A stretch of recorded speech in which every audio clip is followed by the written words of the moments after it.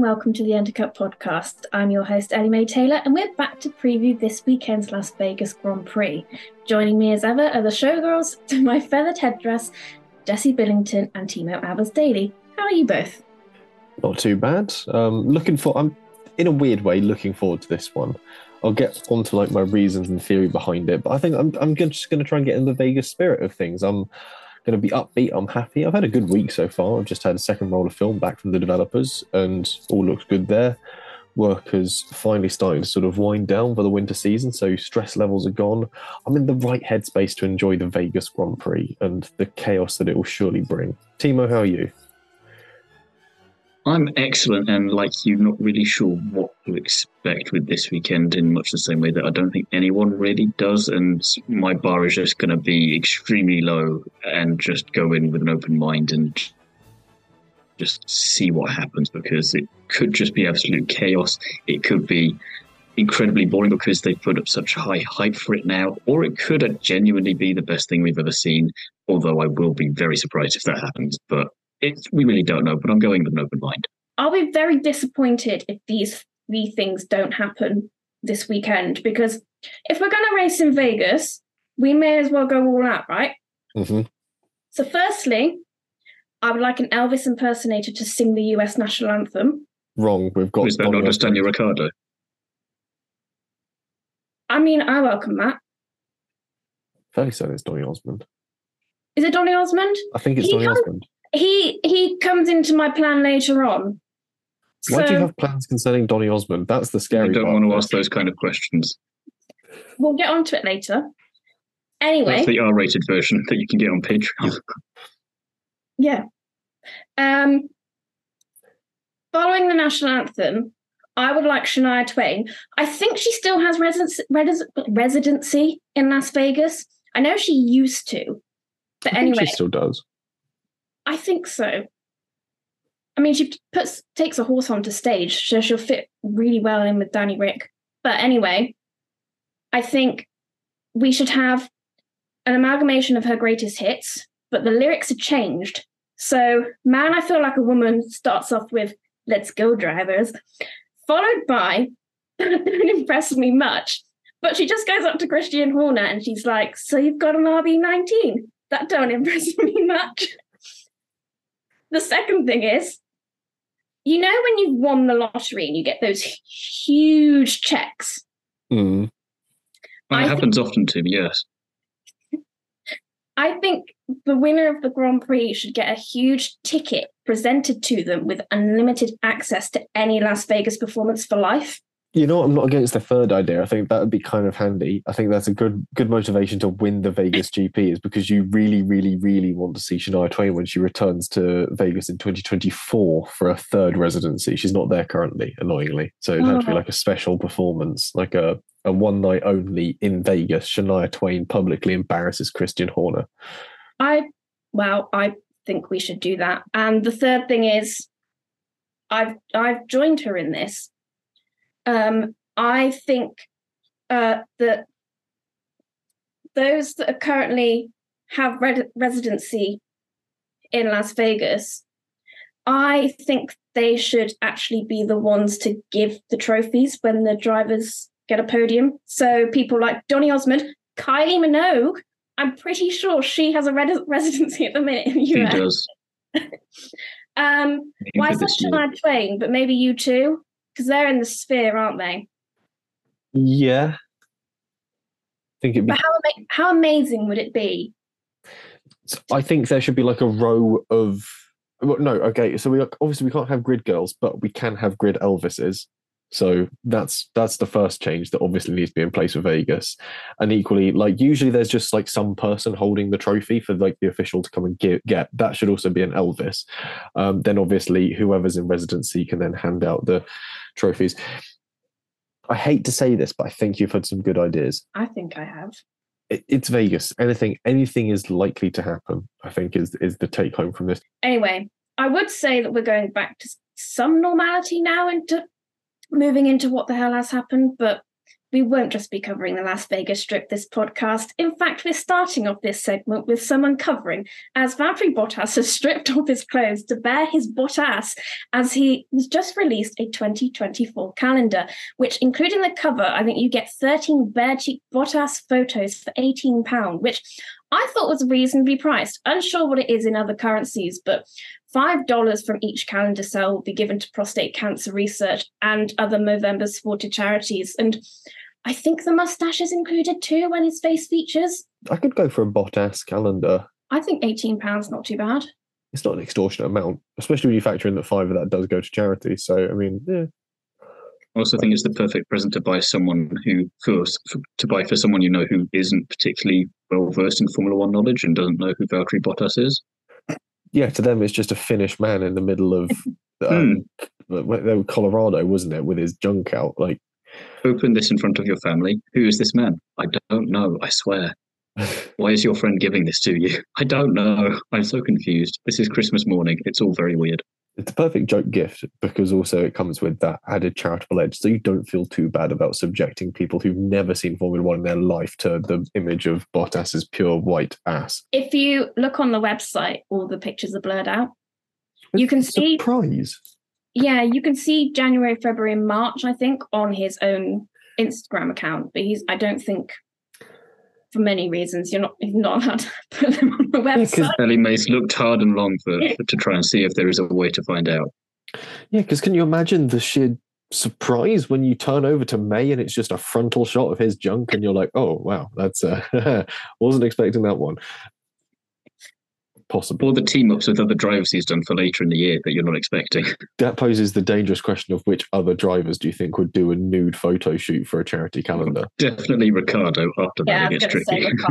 Yeah, Sainz, I reckon we could see Sainz doing it. He goes in for that sort of a thirst trap style shot. So he'd be full frontal, but with some strategically placed garden ornaments. Yeah. Kevin and Hulk, I think, would do it. Yeah, I reckon you could trick Charles into doing it. Like how he's probably sitting at a piano, bare ass naked, but you can't see anything. Charles would be very tasteful. I think that's the with thing. A rose in his mouth. It'd be quite artistic. Alonso would do it. Oh, Alonso would do it just for the giggles. I think George would be in for one as well. He does like to be topless, so just turn him around. There's not a lot left to take away, is there, really?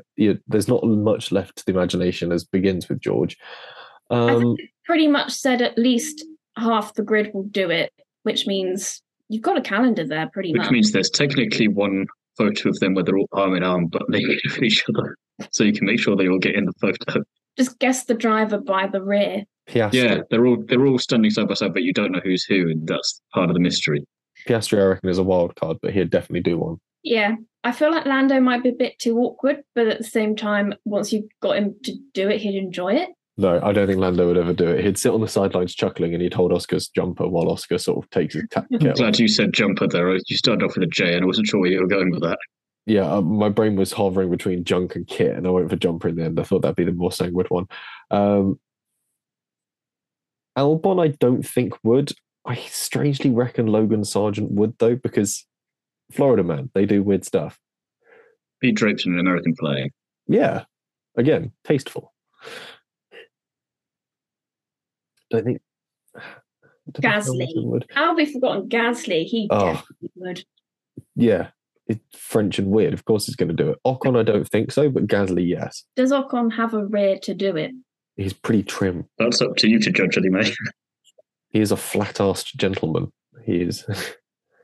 Perhaps that's why Elena Berry left him. She just couldn't stand the sight of a man with no ass. We'll never know. Unless we have her on the podcast as a guest. Anyway, we're getting sidetracked. Alex Albon's 24 Hours of Daytona proposal has fallen through. This is something that had been sort of floated around in the automotive racing sphere for a while. But he was aiming to run in the endurance race with Andretti at Wayne Taylor Racing. Williams were also on board with the idea, but it seems that logistics and timings just aren't playing ball, along with a series of other undisclosed issues. So it's a bit of a shame, but I know that there was a long period of time where everyone was like, oh, who's it going to be that's doing 24 Hours of Daytona? Who is it that sort of could be lining themselves up to try and do the Triple Crown if they sort of get themselves under the table with WEC stuff and then do a bit of IndyCar? Turns out it was Alex, and unfortunately it's fallen through. But Do you reckon we'll see him make another bid to do some endurance racing? Maybe not. Not anytime soon. Yeah, not whilst the calendar is so chocker. Yeah, I think that's a bit difficult to. If he wants to do it properly, I think it would be hard to sort of try and get that practice in to then be quite successful at it. It's not. I don't think it's just a case of turning up to your first test and then just sort of first practice. And then, yeah, although Tom Christensen basically did that, didn't he, and won Le Mans? So on his first go, so it's doable. Certainly is doable. Speaking of endurance racing, WEC LMP2 driver Dorian Pin is reportedly in talks for a FRECA seat and an F1 Academy seat for next year. Formula One Academy are reportedly very interested in having her join the category. It is worth remembering at this point, though, that talks do not equal contracts. The 19-year-old French driver has close ties with Prema, who run in the F1 Academy series, and took Marta Garcia to the inaugural title this year. They also have a team in FRECA, and bear in mind that also Pin is a very talented driver, but hugely underrated and very rarely mentioned on the scene. She came fifth in the 2021 Le Mans Cup with Iron Lynx and won the Ferrari Challenge Europe Series last year, taking 9 wins across the 14 rounds, as well as coming ninth in this year's World Endurance Championship in only her first year in the LMP2 class. Last year, she won the 24 Hours of Spa with Iron Dames. She is a blisteringly fast driver and hugely competitive with real skill behind the wheel. Should she come into Formula One Academy or indeed FRECA, it'll be her first time in an open wheel single-seater since karting.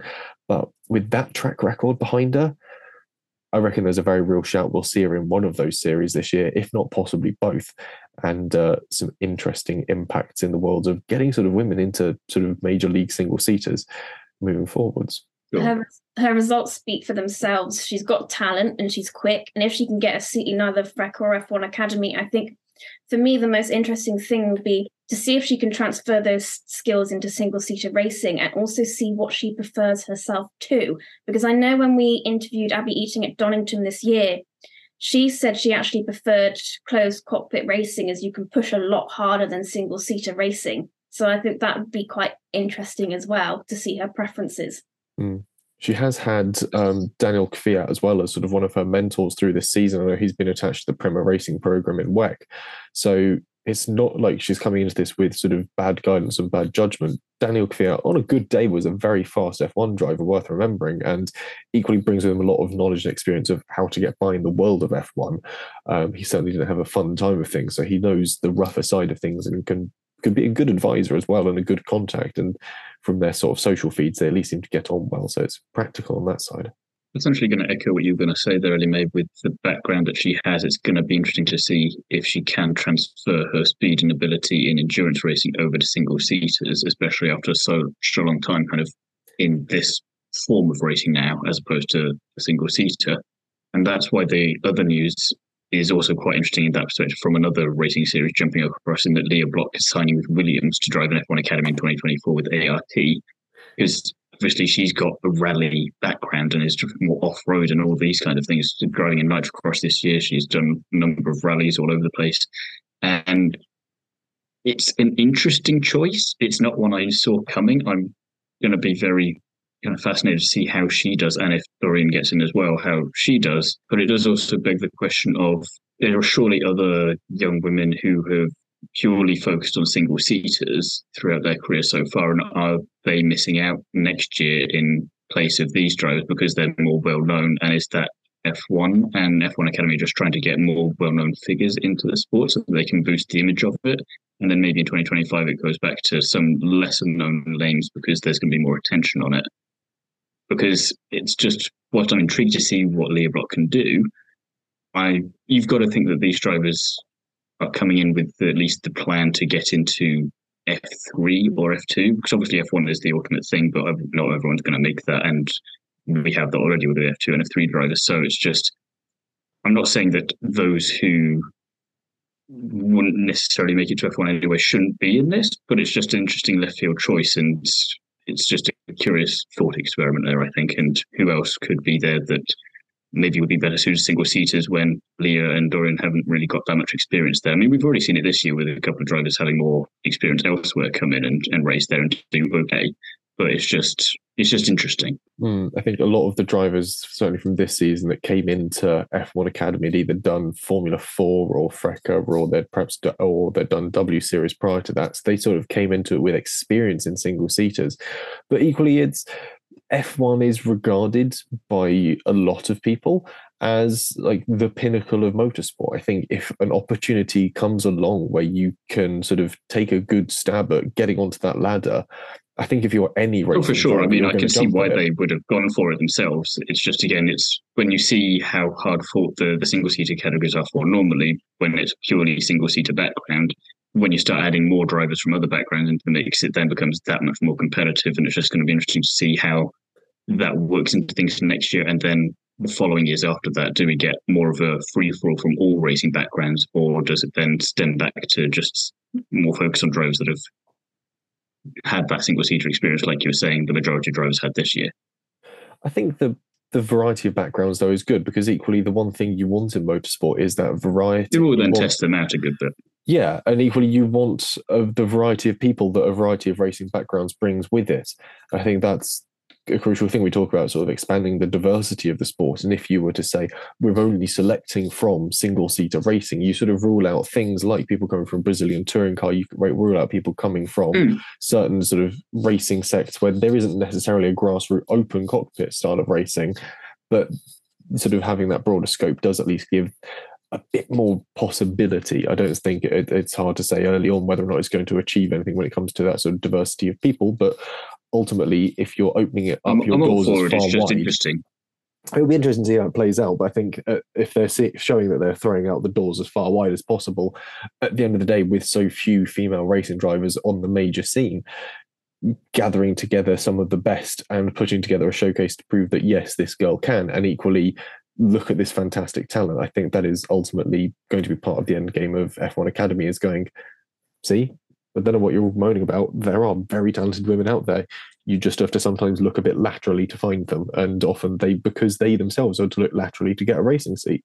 I think the last thing I'll say on that is just that I'm all for this. I'm going to find it very interesting to see, because it's going to be, again, ideally find drivers with all completely different backgrounds and see how they'll get on single seaters, because that's just a fun experiment that you don't get to do all that often. I think the only other thing for me is that obviously Leah and Dorian are very well known in the motorsport community already, and I think that's where it comes into it. They're both very talented, and I think that's why it's still okay at the moment. But you don't want to then stray into that territory of a well-known female racing driver who is then getting that seat purely for the brand recognition rather than the talent that they might have. And I don't think we're there yet with any of the drivers where they've been able to get that because of how sparse on the opportunities there have been so far. But you then just don't want it to turn into, oh, this driver is going to get in just because of the name or the fact that they're popular over the talent, because we see that in F1 all the time in terms of drivers just buying their way in. And whilst it's not happening here, obviously, it's just you don't want to stray into that territory when you've got a new racing series. I guess I'm almost sort of echoing what Jesse said, and I think what you've touched on a little bit as well, Timo, is that I think because it's been so hard for women to get into single-seater racing, they've gone down different avenues. So you are going to have more of a broader, you're going to have to look more broader at other racing series to then, and I guess allow them to give them the opportunity that they've never been given. Yeah. And that's something that's going to be worked out over time as they figure out what works and what doesn't. We'll see how it progresses as things move on. But speaking of junior series, Oliver Goethe has joined the Red Bull junior team. The 19-year-old competed in Formula 3 this year with Trident and has finished 8th. His 2024 plan is currently open, with there being plenty of spaces in Formula 3 and Formula 2 still to grab. Do you reckon we'll see him stick around in F3, or is that move up a rank something that we can see on his plate? It's very hard to predict at the moment, to be honest, because the F2 grid is a bit all over the place at the moment with the drivers that we've had confirmed. There's been a lot of jumps of people that you wouldn't necessarily expect to jump in there. So it's definitely still to grab. Whether or not it's a good idea is another matter entirely, but at least he's got an all right track record this year in Formula 3. So, and again, we've been proven completely wrong before with drivers jumping from F3 to F2, where we've thought they'd be completely unprepared, and they've turned out to be pretty damn good. So it's like Vegas this weekend. Anything could happen. I think there's scope for something interesting there. What's the average age of a Formula 3 or Formula 2 driver? It's younger every year, it feels like at the moment. Well, that's what I was thinking, because I believe is he Red Bull's youngest junior driver? And he's 19. They must have a younger one in there. But then again, they've been chopping a few lately, so I would need to check. Formula 3, I think the youngest in there is about sort of 18. I think Christian Mansell, when he started this season, and Hugh Barter were both about 18. So they're born in 2005, which is a scary concept. But then equally, you've got to bear in mind that you've got the likes of Sophia Flörsch, Ido Cohen, I don't know who else is about. They're both 22, and you've got some that are about 19. So I'd say your average age is about the 19 mark once you start sort of factoring it all in. And so, 19 is about your average age for F3. I don't know. I think for F2, it's about 2021. So a little older still, but yeah. I think it's just kind of interesting because obviously we look back a few years ago and we had so many young drivers coming into F1 that it's almost now it's almost in a way going to have to now be the opposite, in that because now we've had so many young drivers and they're all very talented, they're probably going to remain in F1 for a long time, which means we're kind of seeing that maybe F2 and F3 are getting a bit older again. Yeah, we've got a longer time to wait for those F1 seats to become available because you've naturally got this young bloodstock sitting in it, and they've got essentially looking at certainly at Alonso sort of proving that you can still do this right into your 40s, and certainly the likes of Hamilton, Perez proving that you can do this well into your 30s. There's this sort of idea that essentially you've got at least another 10 years of the likes of Norris, Russell, Leclerc and Albon still kicking around for a good while longer. I mean, Gasly's a year older than I am. I think so's Ocon, and they're still exactly fairly young by the measure of the rest of the field. So there's, essentially you've got a very long-lived F1 grid, and really going to see an age build up in F2 and F3, or simply these drivers sort of having to look at other options. But a Formula 3 guide to Barcelona in 2021 pegged the average age at 18.6 on the grid. So relatively young. I think there's still time for them to sort of stand a chance, but even if you allowed for like another 6 years of racing for some of the most median age drivers on the F1 grid, that would put them somewhere in the region of 24 by the time they join F1. In other news, though, Andretti's F1 bid has been somewhat bolstered further by Cadillac's engine commitment, because GM will be building a Cadillac badge engine after registering as a power unit manufacturer for 2028. It's been a little while since we've had some more concrete Andretti news rather than just the whole thing, why is this taking so long? And this is quite good news, and it's going to kind of make Alpine have to get along with making better engines because, well, they need to for themselves, if nothing else. But it's good news for Andretti, just makes you think, what else do they and the whole of that kind of team have to do to convince F1 to just give them the final approval to come into Formula One? Were Andretti planning on joining in 2025, or have I just made that? They say they want to be in 25, but I think realistically it'll be 26. I think they want to do 25 just to get everything bedded in, so go through the motions essentially, not expect to be doing very much, and then make full use of the 26 regulations. I think it's interesting then that Cadillac want to perhaps be joining in 2028, because then will there be a contract between Andretti and Cadillac from 2028? What happens in those years that they aren't there? I think that seems quite risky. Well, I think that's where the Alpine question comes in there, is maybe have a pre-contract as such for 28, and they can opt to use it or opt to not, and then it's up to Alpine to make a better engine if they want to keep Andretti as customers for after 2028, and then you've got a 2-year thing to decide if this is what you want, if it's working, and if not, then you can go for a relatively soft reboot with Cadillac in 28, and in theory Cadillac then could potentially supply other teams and maybe would do Haas if they've still not got any better by then? It will be, I think the Alpine argument stems more on the grounds of either make better engines and we could be your customer. Equally, if Cadillac come in and out of the box start making better engines than Alpine, then there's major question. I say Alpine, it's Renault that make the engines over at their Vimy plant, but it's not necessarily a case of someone pressuring Renault to make better engines because they want them, but more a case of Renault all of a sudden not making the best engine on the grid and being usurped by the new boy.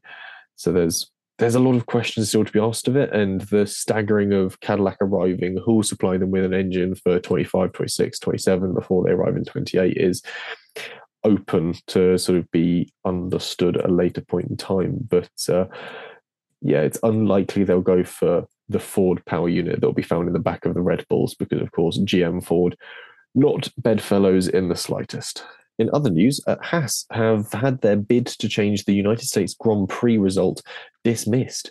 The FIA ultimately rejected Haas's request as evidence submitted was already available to the stewards at the time of the race, and the evidence therefore just wasn't new. It was also noted that stewards weren't able to accurately or consistently penalise drivers at turn 6 around COTA due to the poor positioning of the CCTV camera that managed the apex there, as it simply did not cover the apex of the corner. So this was a bit of a flub on the part of COTA for not setting things up properly. The FIA did add that further solutions to track limits and the monitoring of them should be found before the start of 2024 in conjunction with the circuits where it's very much relevant. So we're talking like COTA, we're talking Austria as well. So there's a lot of circuits where staying within the white lines has become more and more prevalent as the years roll past. So despite Haas's protestations, the evidence wasn't clear enough and all was already evidence that the FIA and the stewards had seen. So net result, no change to those results. And equally, it does beg the question, while this was done as fast as possible across a triple header time span, should there be a cap on how far back you can go on changing race results? See the 2008 season. Do you mean 2008 season as in Massa trying to change the championship? Yes, yeah, due to a couple of instances where he feels that other drivers might have been penalised or viewed differently. I think maybe teams should have the right to review the last race they've run at, but after that, I think it sets a messy precedent, which the FIA are ultimately not going to want to deal with, because how far are you going to let people go? You know, just said 2008, but if we start looking into that, is Damon Hill going to turn around and ask for the 1994 championship to be reviewed? I don't think he would, but I think it becomes, the sort of point is it becomes messy, and without, I guess, sounding like an inspirational post, Haas just need to stop thinking about the past and stop focusing on the future. I might actually start sending the Haas some inspirational quotes about looking towards the future. Send them like a really nice graphic that says the windscreen is bigger than the rearview mirror for a reason. Yeah, I think it's an interesting one. Yeah, it opens up a messy thing though, like you said, because where do you draw the line then? How far back do you go? And if that is something that is then doable, what is the point in going racing if someone's just going to say in a week, 2 weeks, 10 years time, oh, I didn't quite like that because life's not fair and I've decided that I'm not going to be happy about that now. Just deal with it. I mean, again, you could have 2021 looked at for all kinds of reasons and just that could go ping-ponging back and forth. Which again, even then, if you ruled it a different way, what's to stop a counter thing then? And how many ways does that go? And it just becomes a bit silly. And we don't need any more of that when it comes to FIA and rulings and all sorts of stuff. So, yeah, I'll let you say it anyway. One race after, maybe. But again, if you're going to present something to the FIA, at least have new evidence. Don't just show them what they've already seen as well. Just be smarter about it. And, yeah, get on with it. A very Haas thing to go to the stewards and show the stewards what they already know, thinking you've sort of got new evidence, going, look what I found. No, we've seen that already, mate. It's nothing new. It's such a Haas move. Anyway, moving on from Haas to McLaren, who are reportedly in talks to extend Lando Norris's contract. Currently, he's signed with the Woking team until 2025, but they are eager to sign an extension with Norris. Do we think he'll go for it? At the moment, I don't see why not. I mean, McLaren potentially have a championship winning car for next year, so you'd want to be sticking around for that. Yeah, I think certainly with the form that we've seen from McLaren over the past season and sort of in glimmers in seasons prior, they've finally found a form and are working well. And it's yeah, I don't think if you're Norris, you'd back away from it, even if Audi come through with a very tempting proposition to go and join what was Sauber. So we'll have to see what happens with that one. But I think possibly he'll stick around with McLaren if he thinks Sauber is a place worth going to. He might at least give Sauber a season or two under Audi's leadership to sort of get themselves under the table and sorted. Because remember, that's still something that's happening. Reportedly, we've seen some graphics released recently with Audi liveries on 2024 spec cars. So very interesting stuff there. Speaking of different spec cars, AlphaTauri's new pace is likely down to just using Red Bull parts. Since the Singapore Grand Prix, they've been using RB19 rear suspension elements, and these parts are well understood when it comes to their kinematics and mechanics, so might well have unlocked this additional pace. For Abu Dhabi, they're bringing a new floor, which sounds daft, but bear in mind that this will play into their 2024 car, and that there is young driver tests immediately post-season. They can gain even more data from it. We've heard for a while about the two teams sharing a lot more. Do we think this is going to be the start of things to come? I think as long as they can get away with it, I think they'll keep on doing it if they're allowed, and they can, get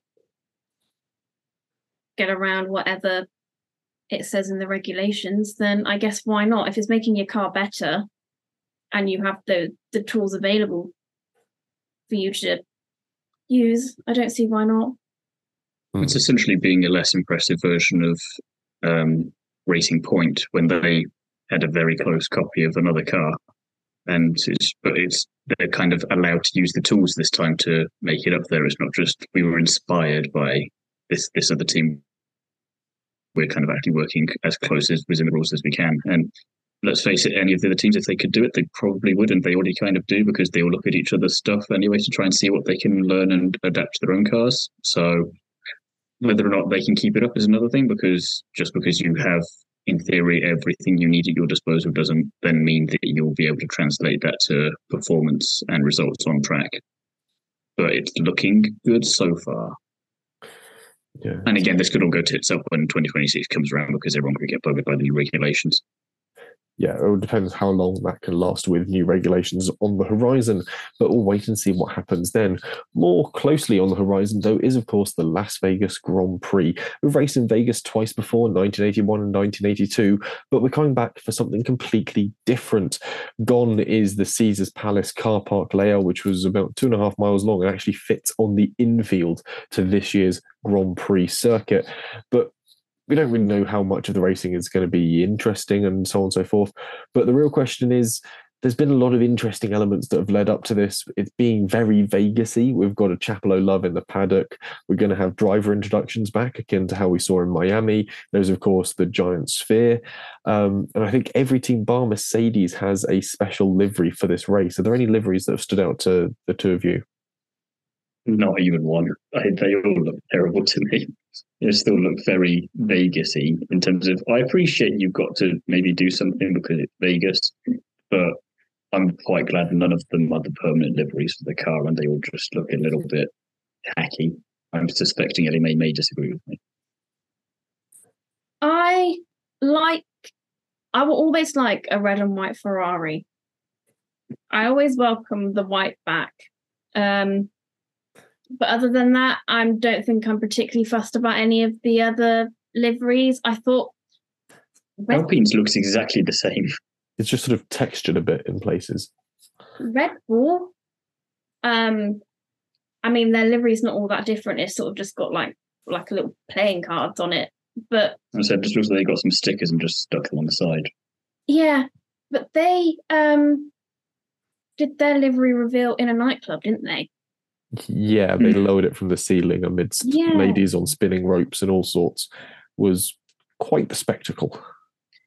I think that I have sat in a car that's done a Las Vegas Grand Prix before a lot of the drivers were even born. No, not even were born. I've sat in an F1 car that's done the last, obviously would have been Caesars Palace Grand Prix. Hmm. Or potentially. You're thinking before. back to that Arrows. Yes. What year was the Arrows? Was it A5? Arrows A4. I can't remember if the Arrows A4. What year? The Arrows A4 Yes, was last 82. event. Yeah. Last event, the Caesars Palace Grand Prix. Yeah, so it would have been driven by Mario Baldi, and he came 11th. So not actually that terrible. No. Oh, well, there we go. Now I have my little claim to fame. Yeah. What happened to the other Arrows? I don't know if it was even entered. I don't think it was. I don't think it was, no. Yeah, interestingly, he qualified 24th. So, but bear in mind that quite a lot of cars didn't qualify, some didn't start, and a lot retired. So that's something that's carried forward to this year's Grand Prix. That'll be very interesting indeed.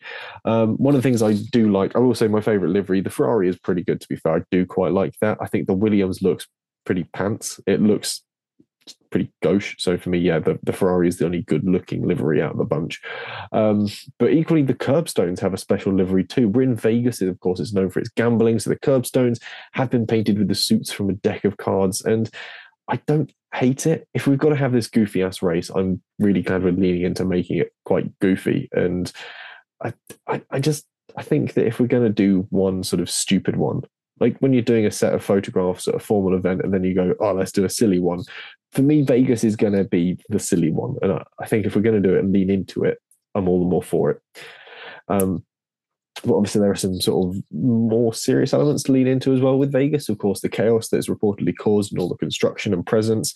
Bear in mind that the roads, however, are still open. And on Thursday, the circuit opens to local traffic at 6 a.m. and stays open until 7 p.m.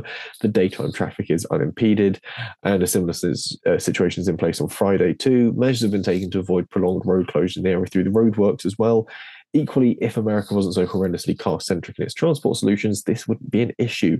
Probably why we don't hear complaints from the likes of Monaco, Singapore, Baku, Canada, and Australia when they host street circuits, because either they're held in areas where they aren't in truly public areas, like parks, and also they just have other means of transport instead of driving.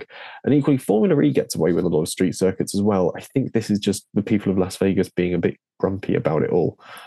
You live in a tourist destination. Surely when tourists come to it, you're probably used to that by now, right? Who hosts usually street circuits? Is it because I know that obviously with the Las Vegas Grand Prix, this is the first time that Liberty Media are having to promote the race. They've never done it with any other race.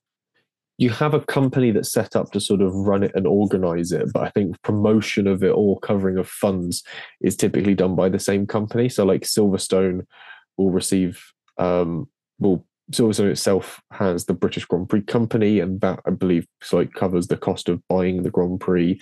But equally, some of that is, or in previous years, I believe, has been funded by the government. A lot of governments do fund having a Grand Prix because it seems great for tourism. So it's sort of swings and roundabouts. But I think with Las Vegas, it's been done slightly differently because it's not going to be a permanent circuit by any measure of the word. And it's so new, and equally trying to prove that it works before anyone forms like a long-standing company. So I think F1 has taken a huge sort of load onto its shoulders for this one to try and make it work. They've built a building, haven't they? I can't quite remember what it's for. They've built the pit building. That's a permanent structure that's been built up sort of just off of the strip. That is the one permanent structure they've created for this. Everything else is temporary. So all the stands in the sort of forecourts of all the hotels are completely temporary and can be taken down, and everything reset to how it was prior. But the pit building, the garages, the paddock, the fan zone, that is all a new and permanent structure, obviously with the intention that they're going to be returning to Vegas in years to come. So it'll be interesting to see how that goes. I love the fact that it's got like the big F1 logo on it. The pit exit looks kind of suspect because it just sort of feeds you out onto the inside of turn one, a bit like a badly designed Zandvoort. It's... Isn't the exit on the not the exit, the entrance into the pit lane as well on the racing line?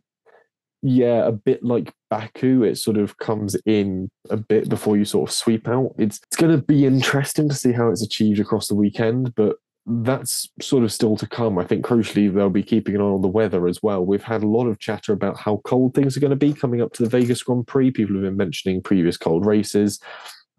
Well, according to the meteorological reports, Thursday we'll see a low of 11 degrees Celsius overnight, which isn't too bad. And with a dew point of 4 degrees Celsius, we aren't likely to see much of that being an issue here. We're not going to see sort of standing water forming overnight. Friday has passing showers through the afternoon and into the evening, but any nighttime sessions are set to be free from falling rain.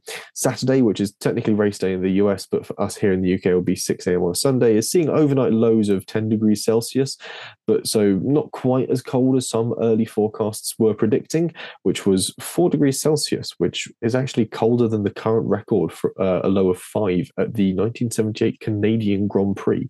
Interestingly, Canada 78 was the final race of the season, held on the 8th of October, and was home hero Gilles Villeneuve's maiden win, and the first Canadian Grand Prix held at the circuit. Interestingly, much like Vegas, both championships were already sewn up in favour of Andretti and Lotus, so this, the final round, was dead rubber in the 1978 title chase. There are some brilliant shots of the drivers on the podium in puffy winter jackets as well, so it's worth looking back for the brilliant 70s fashion and aesthetics. But more recently, the last cold race I think we had was the 2020 Eiffel Grand Prix, where the Nürburgring GP circuit saw a race day temperature of just 10 degrees Celsius. On the subject of cold temperatures, Paul Monahan, the chief engineer on Red Bull's pit wall, said the tyres are very much at the lower end of their operating range. So it's all very much to play for. And I haven't really written anything for the next section, which is usually which on-track battles we reckon you should look out for, because honestly, with this, I genuinely don't have a clue. My best gamble is... That's all the cars versus the tyres and the track. That's the on-track battles. Never mind with each other. That comes later. If they actually make it past turn one. The more sensible argument would be that any teams that have previously struggled with tyre degradation could well stand a decent chance here, because they arguably put more load through their tyres than anyone else, and therefore can at least keep some heat in them and won't suffer too badly. So thinking Ferrari and Haas might stand a chance here. Teams that are famously gentle to their tyres, very much the Mercedes, somewhat the Red Bull, and maybe even the Williams, might find themselves skating on thin ice. However, that Williams is quick in a straight line, and it's like a 2.6 mile sort of straight from the far end of the strip right down past Bubba Grump Shrimp Company. So we'll see how that all pans out.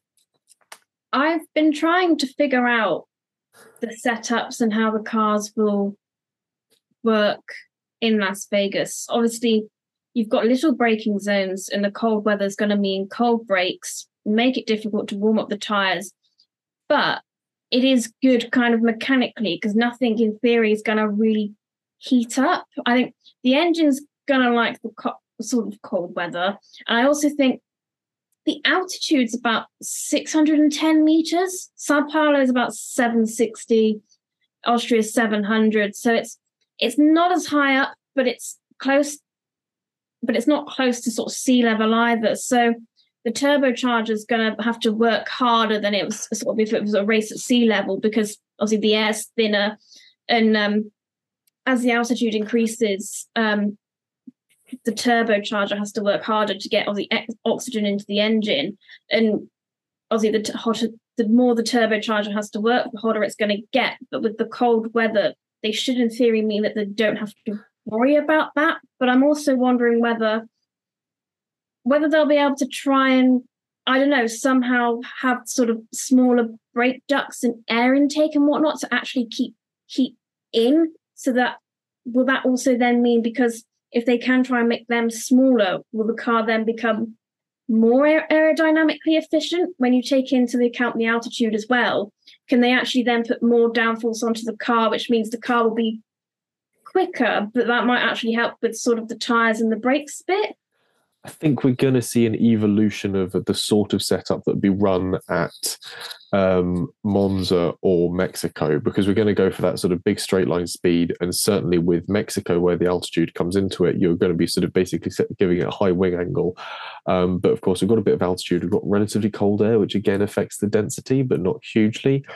I think there's going to be some sort of essentially Monza version 2.0 setup that comes into this. Certainly when it comes to brake cooling, we're going to see teams running very blocked off ducts. So if you get a chance to watch any of the practice sessions, because they are at god awful hours both in the US and in the UK, have a look and see what sort of blanking off plates you can see.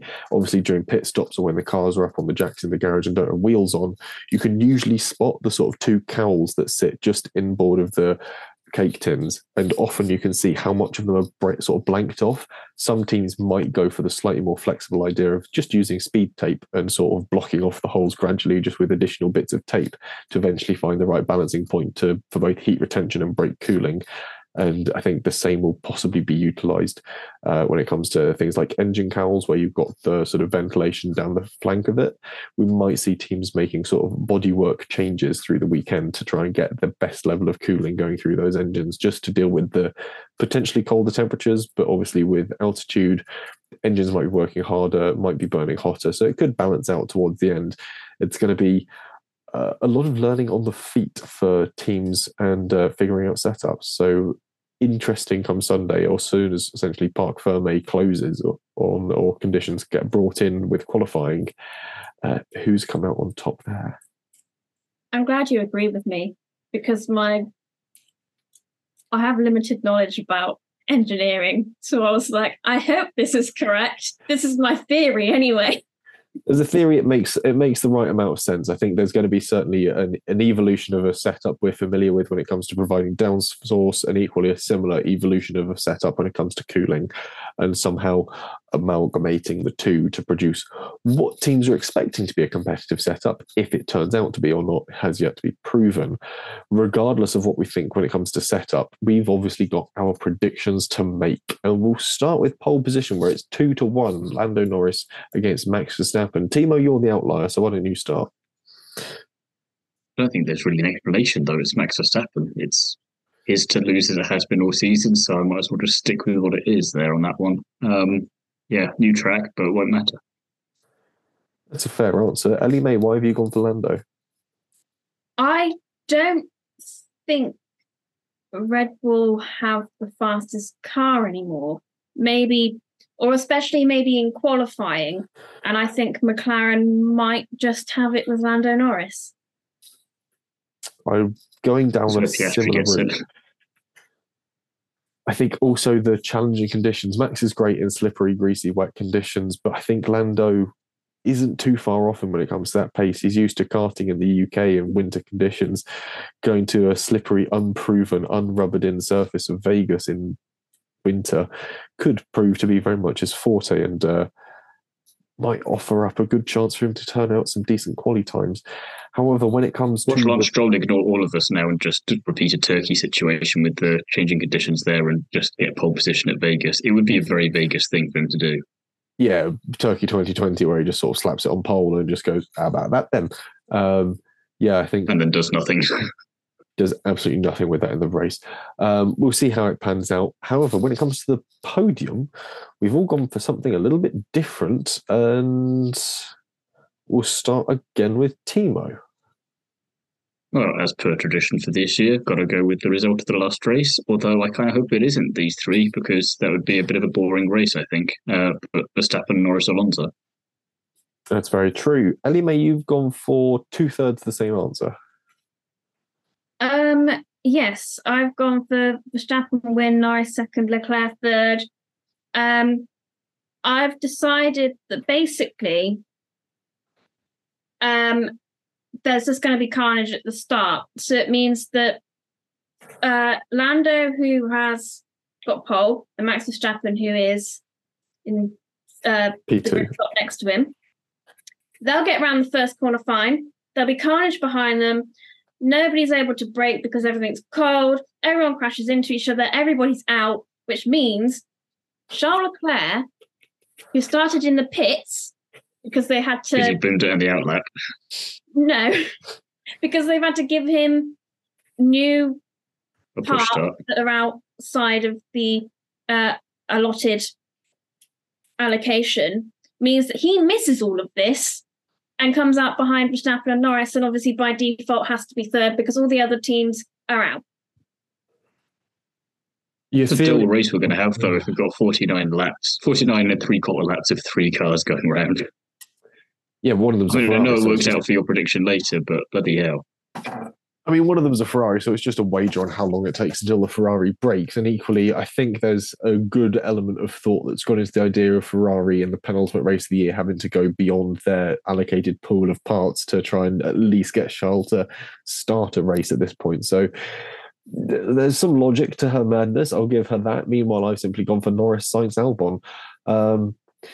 3 drivers that have taken part in the golfing tournament that Netflix hosted that looked absolutely horrid. And Golf.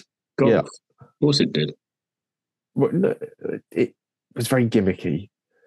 They included like a bit from Squid Games where you couldn't make your shot, your opening drive, if the scary girl robot thing was facing you from Squid Games. It was all very strange. Sainz broke his trophy as well. Yeah, Sainz broke his trophy as well. I think it sort of slipped out of his hands. Probably Lando's fault. Quite possibly. But yeah, Norris to win, Sainz second, Albon third. I can somehow see him making it work of all things. Like the Williams will be able to go long on its tyres, even if it's not burning through them or producing any grip. He'll somehow sort of skate it around the circuit. And I reckon at some point this weekend, we will see a driver incredibly crossed up coming out of a corner, like full armfuls of Oppo, smearing tyres in some sort of Larry power slide. And that to me sounds like a very Sainz thing to do. So it's sort of very much his home territory there too. When it comes to fastest laps, again, it's a very different pool. You've gone for your usual Sainz until it happens, so there's no point asking about that. Ellie made the rather obvious choice of Max Verstappen. Yeah, I looked at my podium and thought, well, if there's only 3 drivers out of those 3, who's going to be the fastest out of them? And I decided Verstappen. You've really gone all in on this sort of 3 drivers thing. You've not sort of spread your bets across it. No, I've gone. In the spirit of Vegas, I've gone all in. And also, it's a very slim chance that either of you will now be beating me. So, I mathematically cannot. I don't think Timo can either. So, I mean, you might as well have some fun with it. I don't blame you. I, meanwhile, have gone for Tsunoda fastest lap. Again, it could happen. They're putting more and more Red Bull parts onto the Alpha Tauri as the weekend 1 in 20 goes chance. by. There's 1 in 20 chance. And he has done it before. Exactly. He's on form. We know he can do it. So, yeah, we'll see what happens. Did you put Tsunoda for Brazil? It's a good question. I feel like I might have done. Yeah. No, Brazil, I put Verstappen. No. And he didn't get it there. So, I want to change my wild prediction now because based off what Ellie May's been doing and in the spirit of Vegas, kind of do a reverse Uno to what she's doing. So I might change my wild prediction to be pole is then. So this is the wild prediction. It'll be Piastri that gets pole. It'll be Perez, Piastri, and Sainz on the podium. Perez gets the fastest lap, and then 17 cars finish the Grand Prix. Perez, Piastri, Stroll. Not Stroll, Jesus. Yeah, you said you were inverting your. No, good. Yeah, but it's a Sainz, so it's the teammates. Yeah. Stroll is not Leclerc's teammate. Oh, you're inverting Ellie Mays. I thought you were inverting your own. No. So you go Perez. Good Lord, I'm not that silly. I want to get points.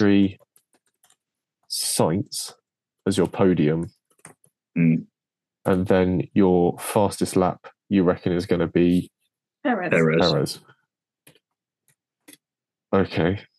And then 17 cars finish as the wild prediction. Because that is kind of wild, because it's Vegas, and if they're all going to crash like we assume. So you're going for the negative of Ellie May, basically. See what? Plus, I just want to see the look on her face if that is right. Then, for all that she's got that close, it will annoy her a little bit. In the mayhem, well, we've just caused a lot of mayhem. But also, imagine if one of us is correct. Like, imagine how much money we could make. Yeah, but if we tried that next year, it won't work. I'm almost tempted to put a bet on my podium. Hang on. But they have to be the only 3 cars to finish, otherwise that's not as ambitious a bet. Plus you'll get better odds. Let me go find, where is Sky Bet? It's on here somewhere. There it is.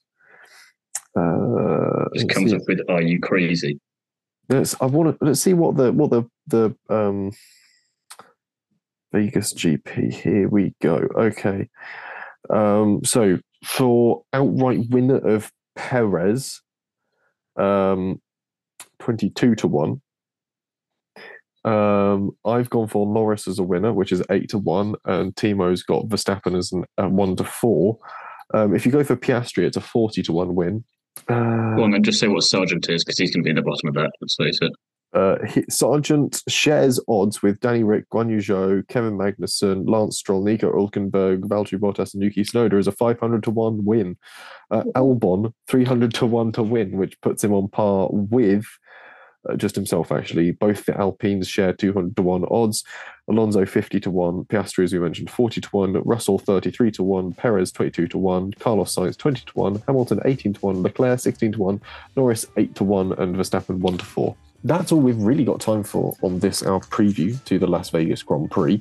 We hope you all enjoy it and don't mind getting up at 6 a.m. to watch the racing action on what will be Sunday in the UK, or staying up till god-awful o'clock on Saturday night, possibly. To be fair, if we're in the UK, it's not too bad, because we do that for Japan and Australia already. This is true. It's not too horrid for us. We've gotten somewhat lucky with it, and we're not as screwed over as probably every other country. Yeah, we've certainly got the sweetest score. The rest of mainland Europe are fine. That's not too bad, yeah. 7 o'clock, isn't it, for them? That is a perfect point to end on. We'll see you after the Las Vegas Grand Prix with some reviews and maybe even handing out some points for our predictions. Who knows? Best of luck if you are putting a bet on it, and obviously bet responsibly. We don't really endorse that sort of thing. And we'll see you for a review of the Las Vegas Grand Prix.